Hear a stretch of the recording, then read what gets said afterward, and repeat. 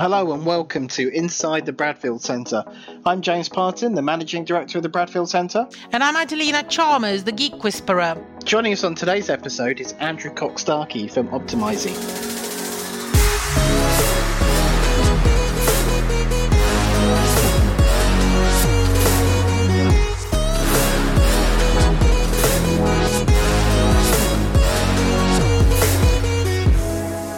I think this episode is going to be a really good one because, SEO is so important to, any company, not just tech startups, in terms of driving traffic to what you're doing. So I'm really looking forward to Andrew's top tips for startup founders out there. Yeah, I think that would be really good to hear. And also, you get this classic $10 offer to improve your SEO email. And I'd love to hear from him as a specialist and a professional who actually knows what he's doing. What does he think about those sorts of emails? How are those people helping, or is it just another scam?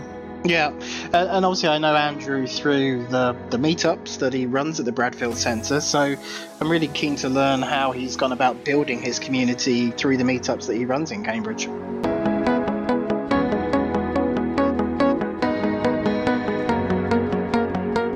So Andrew, thanks so much for taking the time to come on the show today. Wonder if you could just start us off by introducing yourself and the company that you lead.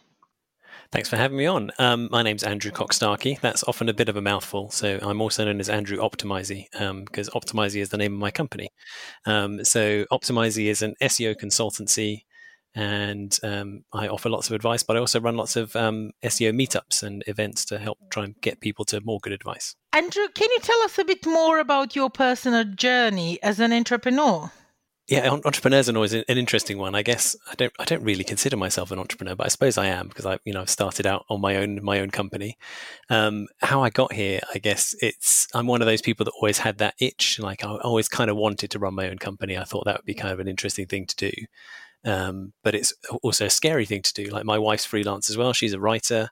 And having seen her do freelance work, income goes up and down quite rapidly. So with 3 kids and a mortgage, like both of us being freelancers was kind of a scary step to take. So just the right opportunity came along at the right time. I started doing the SEO events because that was something I was particularly interested in. And people were always asking me after the events, do you do SEO? And I was like, well, yes, I do, but in-house. And they were like, well, could you do SEO for me? And I'm like, well, no, because I've got a day job, so I wouldn't really have time to do it. And I used to do a few bits and pieces on the side, mostly for friends, just for free, because I enjoy playing around with all that kind of stuff. And then, there's more of these kind of opportunities came along where people were saying, could you do this for me? And I'd say, well, yeah, okay, but, you'd have to wait. And they go, that's fine, I can wait, because I could only do it at sort of weekends and a couple of evenings. So it would take me, 3 times as long as somebody doing it full time. And once a few more of those opportunities came along, I thought, actually, you know what, I could probably give this a go. And I took the bold step and launched a company just before a massive global pandemic, which was a great time to do it. Yeah. Yeah. Well, if you can make it successful now, then the rest of it will be plain sailing, right? So I want to spend a little time I don't want to skirt over the SEO side of things because Adelina and I speak to a lot of startups around Cambridge, and time and time again, it always comes back to sales and marketing. So do you just want to kind of give us a helicopter view of kind of SEO and the importance of optimizing and really the kind of power of, driving direct traffic to your products, your websites, and kind of what you're up to? Because I think it's a really important thing that people understand the value of. Yeah, it's always an interesting. So having to try and explain it to my kids, they're like, what do you do at work, Dad? And I I say, SEO, and they go, well, how does that work? And it's like when the answer to that is when you Google something, how does Google know which result to put first and which result to put second and which result to put, why is your website always the one that's on the bottom of page 5 or whatever it is? And the answer to that kind of stuff is SEO. So understanding how companies can help themselves and produce the right kind of content and address the needs of their particular customers, create a website that then is healthy and functional, so works for Google when they're trying to crawl it, and so Google can see all your lovely content and index it in a rapid way and put it in the right places and associate it with the right kind of queries when people are searching for that thing you sell in that city you sell it in. That's the kind of stuff that I'm trying to do. And I think anybody that's had a website has probably had one of those emails where you get those emails from people that go, I can get you to the top of Google for $10. And it's a scam because nobody sells that kind of stuff for $10. I certainly don't. But it's like, there's so much bad advice out there. There's a lot of it, and it just seems to be in so many different places. And so having seen friends of mine running their businesses and getting duped by some of these scams blatantly, it was frustrating. And it's like, well, that's not SEO. That's, the thing that they're trying to sell you doesn't work. Don't do that. And trying to get them to get more access to more good advice. And that's why I kind of started with the events, because I'm lucky enough to know lots of really awesome people that are really clever and really great at this kind of stuff. And they're willing to come and talk at these kind of events just to make good advice available. So the events and for them to be free was a big thing for me.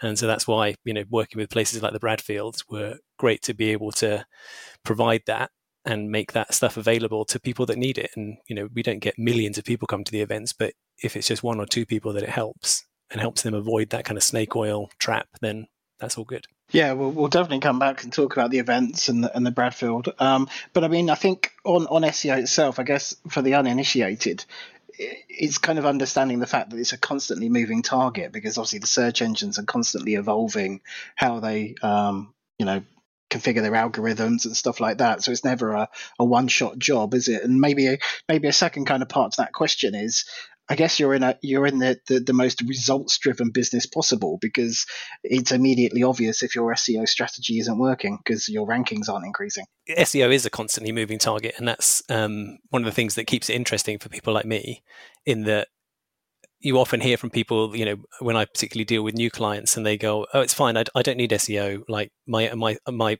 developer SEO'd my website when they set it up."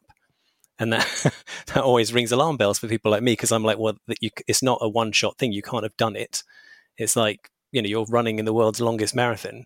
If you're standing still, then all your competitors are going to overtake you, because they're doing things constantly to optimize their website, to try and move ahead. And new players are entering your market all the time, and the things that people are searching for changes all the time. Like, who would have predicted that, several weeks ago there'd be sudden surges of people searching for, face masks, and just all the relative things that come off the back of that. There's been lots of funny stories about the crazy things that people are searching for, during lockdown, because they're all searching for bread makers, or they're all searching for, home recipes to make various things like KFC, whatever, because they can't get out to their favorite restaurant.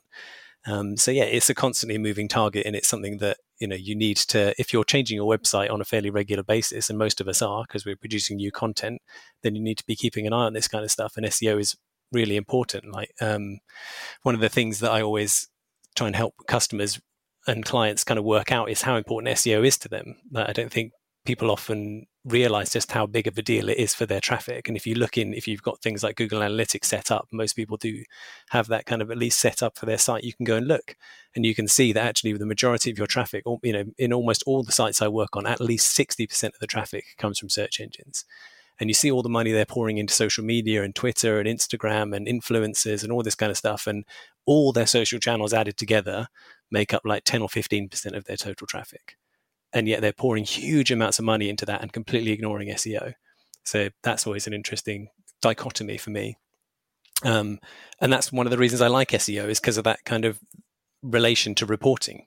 So you can see the results. So if you do things that then increase your rankings and get you more traffic, you can see that straight away. You can say, okay, well, now we're getting more traffic to this page from Google and from Bing, and even all the other search engines things, although it's majoritively Google. So you can see straight away, like, that kind of impact and attribution is one of the reasons I really like working in SEO.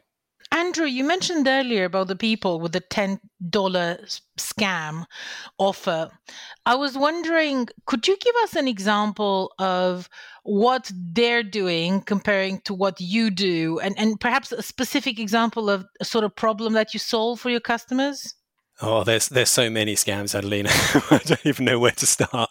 A big one is links. So, and it's one of those things that, again, so in SEO, there's these two sort of broad buckets of people that are black hat, who do all this kind of, nefarious stuff that is kind of at the borders of what's allowable, at the borders of what's legal in lots of cases. And then lots of people that would classify themselves as white hat, who, try and avoid all that sort of spammy, scammy stuff. And there's lots of shades in between, of course there is. But the frustrating thing is that with the black hat stuff and those kind of spammy snake oil people that spam your email inbox offering to sell you things, sometimes they're pretty close. Like they say things like, oh, right, you need links to your website, and links are really important to Google. And the more links you have, the better you'll rank. And, if I can sell you this link for $50 and this link for $100 and 2 links over here for $500. And in a way, they're kind of right, because links are really important. Like that's the way the web works. That's how Google understands that, if lots of people are talking about, Andrew is the best SEO in Cambridge, and they're always linking to his website saying the best SEO in Cambridge, and this guy really knows his SEO. That's a really clear signal to Google that my website is about Cambridge and about SEO and about some bloke called Andrew. So that's where it's frustrating, because people read enough information to understand that links are important, and then somebody rocks up in their inbox offering them hundreds of links for $10, and they think, well, this sounds great, off they go. And the thing is that particularly Google is getting much, much better at this kind of understanding all these scams. I think, James I was talking earlier about the moving target, and it's a bit like whack-a-mole, because, Google is constantly changing its algorithm to try and keep up with all the stuff that people are doing to try and game the system, like selling links. And that was one of the things. So people, if you've heard enough about SEO, you've heard of the kind of big Google updates, and they used to have all these kind of cutesy names. So one of them was the Penguin update and the Panda update. And lots of these updates are about them fixing things where people have tried to scam it. It used to be, back in the day, that if you and I had very, very similar websites, you had 100 links and I had 101 links, I would rank higher.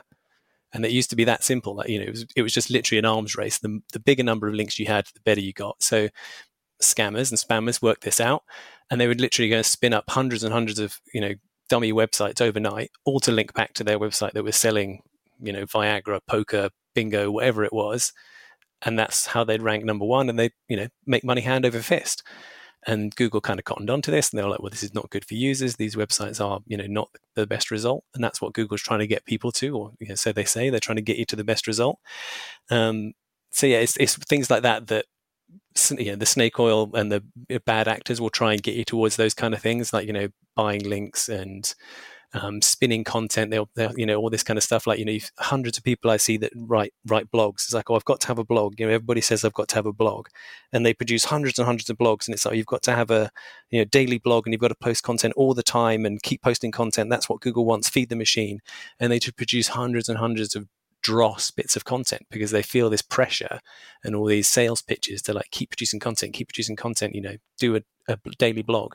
And you end up with like, motor car sales blogs producing things about their favorite types of cheese, and it's like, that's not related to you. Stop it. Like, this is not helping you. It's just making things worse. So that's the kind of stuff that you see people kind of wandering down the wrong path. That's really interesting. It kind of leads nicely on, I guess, to my next question, which was going to be, the Bradfield Centre is full of early stage tech startups, and obviously, we work with startups across the region. So what would be your kind of top 3 tips to a tech startup just starting out? What would you advise them to be thinking about right now, other than obviously giving you a call? You just stole my type of question, James. I object. I know. I'm stealing your top 3 list question. I know that's copyright, Adelina. I'm sorry. I love it. Yeah, it's an interesting one. I think, like, for a lot of the tech startups, in places that like the Bradfield and stuff, these are, 1 or 2 people companies, and you've got 101. I know what it's like running a company and running your own business. You've got 101 things to do, and like there's email and social and SEO and content, and that's all just digital stuff. And actually, what you want to do is produce your, I don't know, blue widgets, whatever, that you think are going to revolutionize the world. So all the digital marketing stuff is just another thing on your long to-do list, and SEO is probably a huge way down there. So I guess my top 3 tips, I guess, is broadly related to marketing. Like, do you know who your audience is? Who are they? What are they looking for? It's that kind of marketing adage of sell the sizzle, not the sausage. So nobody's going to go and Google best blue widgets in Cambridge, but they might Google, my boiler is making a funny noise, whatever it is the blue widgets solve, that kind of problem. So, where's the content on your website that speaks to that answer, the thing that your product solves? And, if people are Googling for that, my boiler's making a funny noise, how do I stop it? Have you got content that says, Cambridge blue widgets are the solution to your boiler making funny noises? So knowing your audience, knowing what kind of things they're looking for. The other big thing that I see lots of people get wrong early on is that reporting stuff. Like, the first thing I often do with new clients is, obviously I assume I'm going to do an amazing job because I'm brilliant at what I do, of course. But how am I going to be able to prove it to you afterwards? So let's say we do a huge and amazing project on your site to overhaul your SEO and get you ranking higher. In 6 months' time, how are you going to know that it works? Is it as simple as you're an e-commerce store and you've sold more socks? Great. Can we measure that? How many socks did you sell? You were selling 10 anyway. Have you now sold 12 or 20 or 200? If it's not as direct e-commerce kind of thing like that, what are the kind of conversions or the steps you're hoping people are going to take? Is it signing up to your newsletter? Is it downloading your white papers? Is it watching all your videos? Is it attending some of your events? How are you measuring that kind of success? And that should apply for all kind of stuff, not just SEO. Like if you're pouring money into Facebook or Instagram or emails or I don't know, direct mail, whatever you're dropping into people's letterboxes, you need some way to measure the success or failure of your efforts. And getting that kind of set up early is really important. And I guess my third one would be Google Search Console is often really overlooked. So lots of people have Google Analytics. Most people have heard of that. They stick it on their website. They kind of set it and forget it.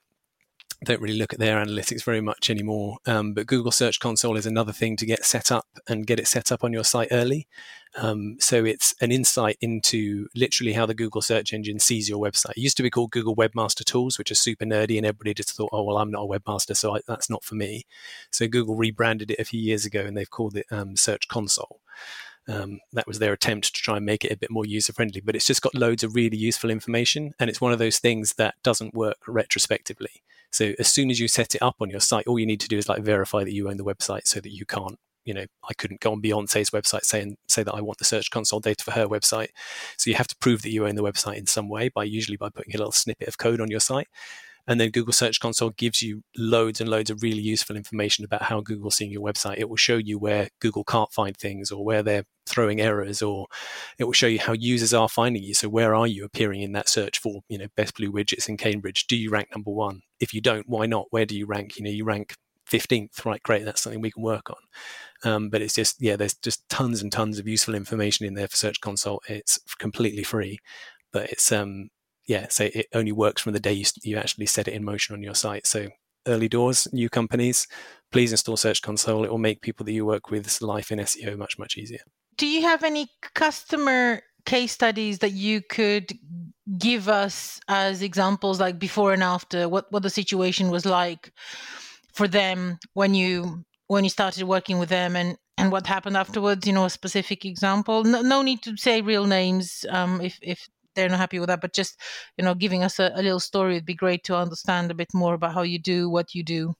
Yeah, so obviously I can't breach lots of NDAs that I've signed, but there's a few examples. Some of my favorite ones are the real gimmies. So they're a classic one for SEO circles is sites that accidentally block themselves from Google. So I've worked on sites before where they seem to be going along quite nicely. They've been running for 3 or 4 years. Then they think, we're going to have a rebrand, and we're going to change, and we're going to update our website. And they hire some lovely developers who build them an absolutely beautiful website, and they have it in staging or in their test development site. And they go, okay, right, we're testing it. It all looks great. Okay, we're now going to make it live. They make it live, and their traffic drops off a cliff. And then they're like, oh my God, what's happened?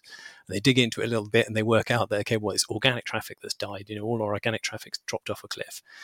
And they call somebody like me. And often there's a tiny little thing you can put in a file called the robots text. So every website, but most websites have a robots text file, and it's the first thing that search engines look for. So when the little search engine crawler from Google or whatever comes along, the first thing it looks at is the robots text file, because that's where it says, yes, you can, or no, you can't view this website, because there are some sites, say they've got sensitive information on, they don't want Googlebot in there, so they say, go away. And lots of people use that in their staging and test environments. So they don't want Google looking at the staging and test environment. But then when they roll it out to the live environment, they accidentally forget to take that little thing off. And then Google goes, I've been banned from going to that website. I better not put it in the search results anymore. So they plumb it out of the search. And literally, if you go in there and you just remove one line of code, or change a / from an allow to a disallow, and their traffic suddenly returns overnight, and you're an SEO genius. So those are always fun ones to solve.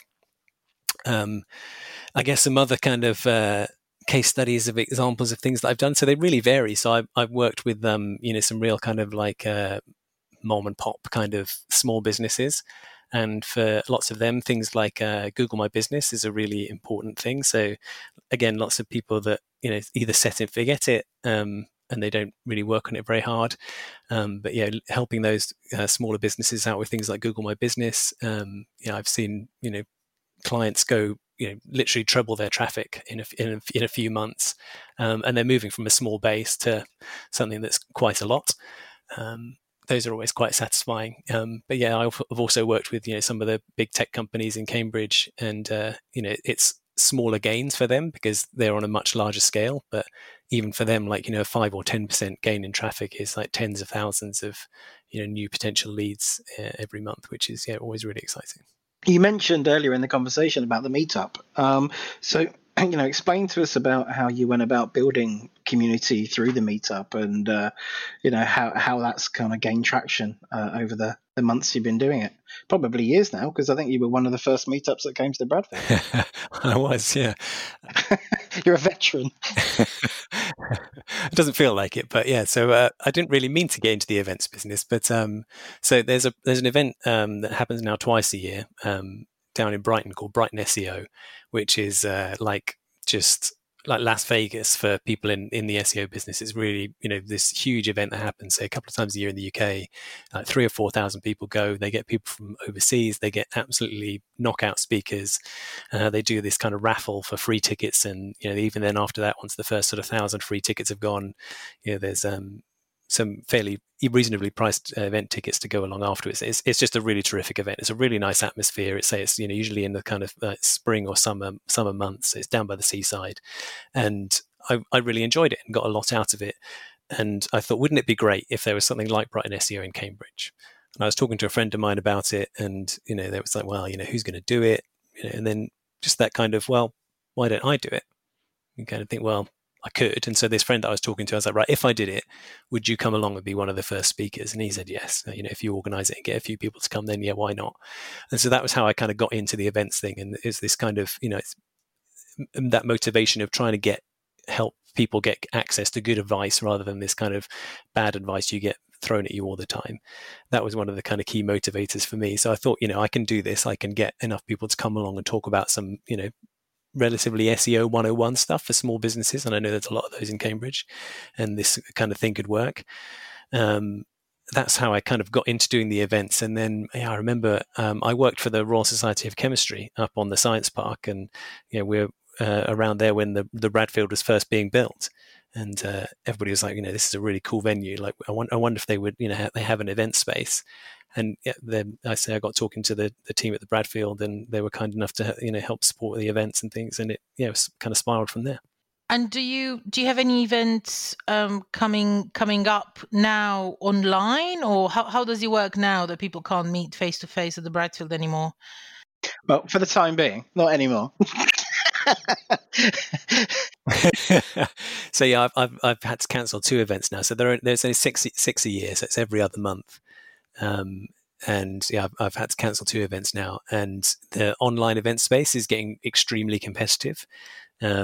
So there's lots of events out there. So at the moment, I'm dabbling with the idea of taking it online, but trying to work out how I can add something unique to that. I don't want to just be another event that's churning out, online events and content and things when there's already a lot of things in that space. One of the things that I, particularly, got a lot out of for doing the events at the Bradfield was that connection to local. And, the advantage of online, of course, is that anybody can come. Somebody from literally the other side of the world could attend the events if they wanted to, which is great. But that kind of element of shared people being in an event together, networking afterwards, discussing all the things that you learned over a beer and things was kind of a key part of the event for me, and I think for some of the attendees too. So yeah, I'm trying to work out how I can shift things into the online space. It's tricky because the Bradfield is a great venue, and it was one of the things that I think helped sell it to get more people to come, because it is in Cambridge. Is ample parking outside, and you get that kind of wow factor when you walk in. There's a few people that go, bloody hell, this is a really cool venue. And there's lots of other marketing meetups and things that are in and around Cambridge and even around sort of East Anglia. And I'm not going to knock them, and I'm sure they're great. The venues are lovely, but it doesn't quite have that sort of slightly mouth open effect when you walk into a cool place like the Bradfield. I'll take those compliments on behalf of the building and the architects. They did a fantastic job. So, I mean, maybe I could indulge you in a little like live market research with our customers. I mean, have you? I mean, we're obviously planning on how we, bring people back into the building and get things back to hopefully somewhere near normality over the next few weeks and months. Have you got a sense of how quickly your community would come back together, and if they're going to kind of be having had such a break, are they going to be very keen to get back together into a networking situation? Do you think there'll still be some caution there? What's your kind of feeling on how quickly things will come back? So I'm lucky enough to be once I got into events, there was lots of people that run similar things and, even much larger things like Brighton SEO that I've kind of connected with, and they were all really generous with like sharing their advice about, things to, sort out, and don't forget this, and here's some advice, and here's all the mistakes that they made that they were really keen to share. So I'm still in touch with all those people, and, they're all, some of them, they make their living out of live events. They sell tickets to big conferences and things. And it's scary for them. It's kind of really worrying. So they're trying to do this sounding of, if there was an event in, say, October, would you actually go? And I think it has really varied. And I think, but it's scared a lot of people. I think a lot of people are really worried about it. And, people's situations are different, I am very lucky in that I'm of moderately good health. My father is not, so I'm more worried about contracting COVID and then spreading it to someone else than I am about getting it myself. Maybe that's kind of naive on my part, but I think that's the other kind of factor in that, yes, all the people that may come along to a live event would be happy enough to come for themselves, but it's the kind of baggage that comes with that. Yeah, it's interesting. I mean, we're kind of thinking about, reducing the capacity in the auditorium to allow some form of social distancing, and all those kinds of things. But it's going to be difficult because everyone has different levels of tolerance and different kind of, personal kind of outlooks on the situation. And I remember just as this was all kicking off, then in that I was due to have an event just towards the end of March, just as the whole sort of lockdown thing was kind of ramping up a little bit. And I was looking into ways that I could make the event, more friendly to that kind of thing. Because, it's a typical kind of tech meetup in there's loads of pizza afterwards. And even just little things like that of, 50, 60 people putting their hands in the same pizza boxes was, okay, well, that's probably not going to work. So, could we do individual kind of like lunchbox portions for people so that everybody can kind of isolate their own food, as it were? So little things like that were things I was kind of looking into. But yeah, I think it's really hard. Like, how do you get people to have some kind of shared experience in a shared space, without removing the whole point of the live event where you're there sharing it with other people? I think you're right. And it's a lot of people also don't really keep much distance. And I think it's quite hard to speak to someone or network with people from 2 meters away, even if you were able to keep the distance. I mean, I was, to be honest, quite naive about what COVID was really like before I got it. And I used to think the same as you, that I'm not worried about myself, is other people that I'd be worrying about. But COVID is, can affect your health quite badly, and it's still quite a danger. I don't know if a lot of people will still come out without the vaccine, but I don't even know if, for example, someone like me is immune or not. That's another question that I'm not sure anybody can answer. So there's a lot of we don't knows. We don't know, like, when the lockdown's going to end. We don't know, people that have already had it are immune. We don't know. There's just lots of we don't knows, which I think is unsettling for people, isn't it? Yeah. Do you have any anything coming up that you would like to tell the people listening to this podcast about? Something you think would be helpful or useful to them, or something you want them to know that you're doing? Well, I'm humble enough to suspect that lots of people that are going to be listening to this probably never heard of Optimisey, never heard of the Optimisey events, may even be just dipping their toe in SEO for the first time. So if I can, I'd like to plug my YouTube channel, because I'm lucky enough in that Breadcrumb Media, they come along and video all the talks. And so on my YouTube channel, which, if you go to YouTube and search for Optimisey, then you can find the YouTube channel. There's all the videos from all the previous talks there. There's, 30, I think, videos on there. And just from some phenomenally brilliant people in SEO. And they're all really great presenters, and they explain stuff, in a really simple, accessible way. And, some of this stuff can be really intimidating. You think, oh my God, I've barely understood 90% of what that person said. But if you take away 10% of what they said and apply it to your website, then you're going to be 10% ahead of your competitors who aren't even bothering with that. Thank you so much, Andrew. I really, really enjoyed our talk, and I always used to feel quite intimidated by SEO, but I think you've shed light on quite a few things that are almost like urban myths, to be honest, about SEO. So for me, it's been quite interesting to hear some of your tips and stories about common issues that happen in this space. Thank you.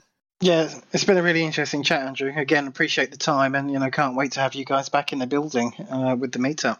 Yeah, likewise. I say the support of the Bradfield has been, fundamental to getting the events to be as popular as they are. So yeah, I'm really looking forward to having them back again too. Fantastic. All right, take care of yourself. Take care, Andrew.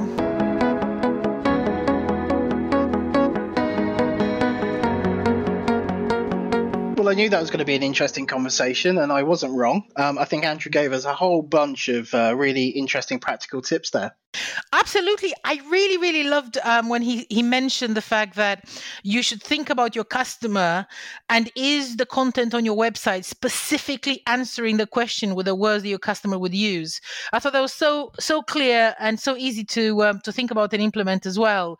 The other thing he mentioned was the webmaster tools, or as it's called now, the Google Search Console, which gives you much more practical insights into your own website and how Google finds it than Google Analytics. So again, another really good tip there, I thought. Really nice to hear, how Andrew went about building his kind of, in-person community, if you like, through the meetup. And obviously, as people are starting to plan to go back to work, if you have a meetup or you're looking to run an event, please get in touch. The time moves quickly, so we should start planning now.